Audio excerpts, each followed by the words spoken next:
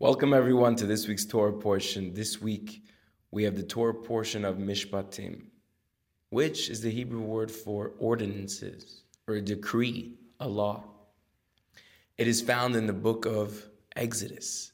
Now, after the revelation at Mount Sinai, God gives a list of decrees, of rules that the Jews should follow for their day-to-day lives.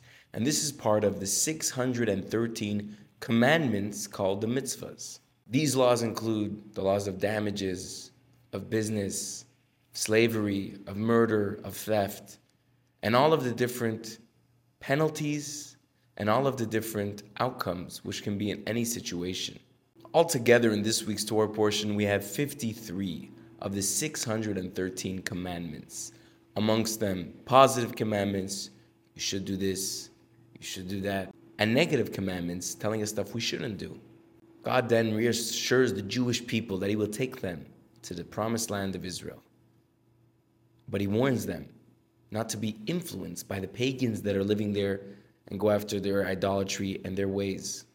Now, the Jewish people, they all proclaim in unison, we will do and then we will hear. Meaning we accept all the laws from God and then we will understand exactly all of the details. But we commit ourselves.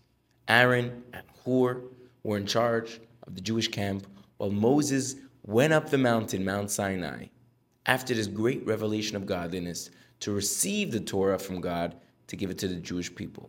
Moses was on the mountain for 40 days and 40 nights. Now, this week's Torah portion, it's very technical. There's commandments. There is the logistics of Aaron and Hur taking over the Jewish camp, of Moses going up the mountain. What do we learn from this Torah portion? What can we take into our lives? So besides the fact that we have all these beautiful mitzvahs when it comes to business, when it comes to damages, when it comes to hurting people, we have to remember that the Torah has guidance for every single part of our lives. But another thing we learn is the commitment of the Jews. God, we are committed to you. We are thankful for you for taking us out of Egypt, taking us out of slavery, giving us the revelation of Mount Sinai, and we are appreciative of the gift of Torah you have given us. The details, all the ins and outs, that's not going to be an issue because we are committed to this.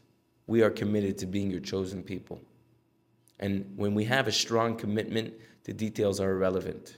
When you have a commitment to someone, whether it's a relationship, whether it's a relative or a friendship, if your commitment is strong, the details cannot waver and are not so important. What's important is your commitment to this concept, to this other person. Thank you for watching this week's Torah portion. Have a wonderful week. Shalom.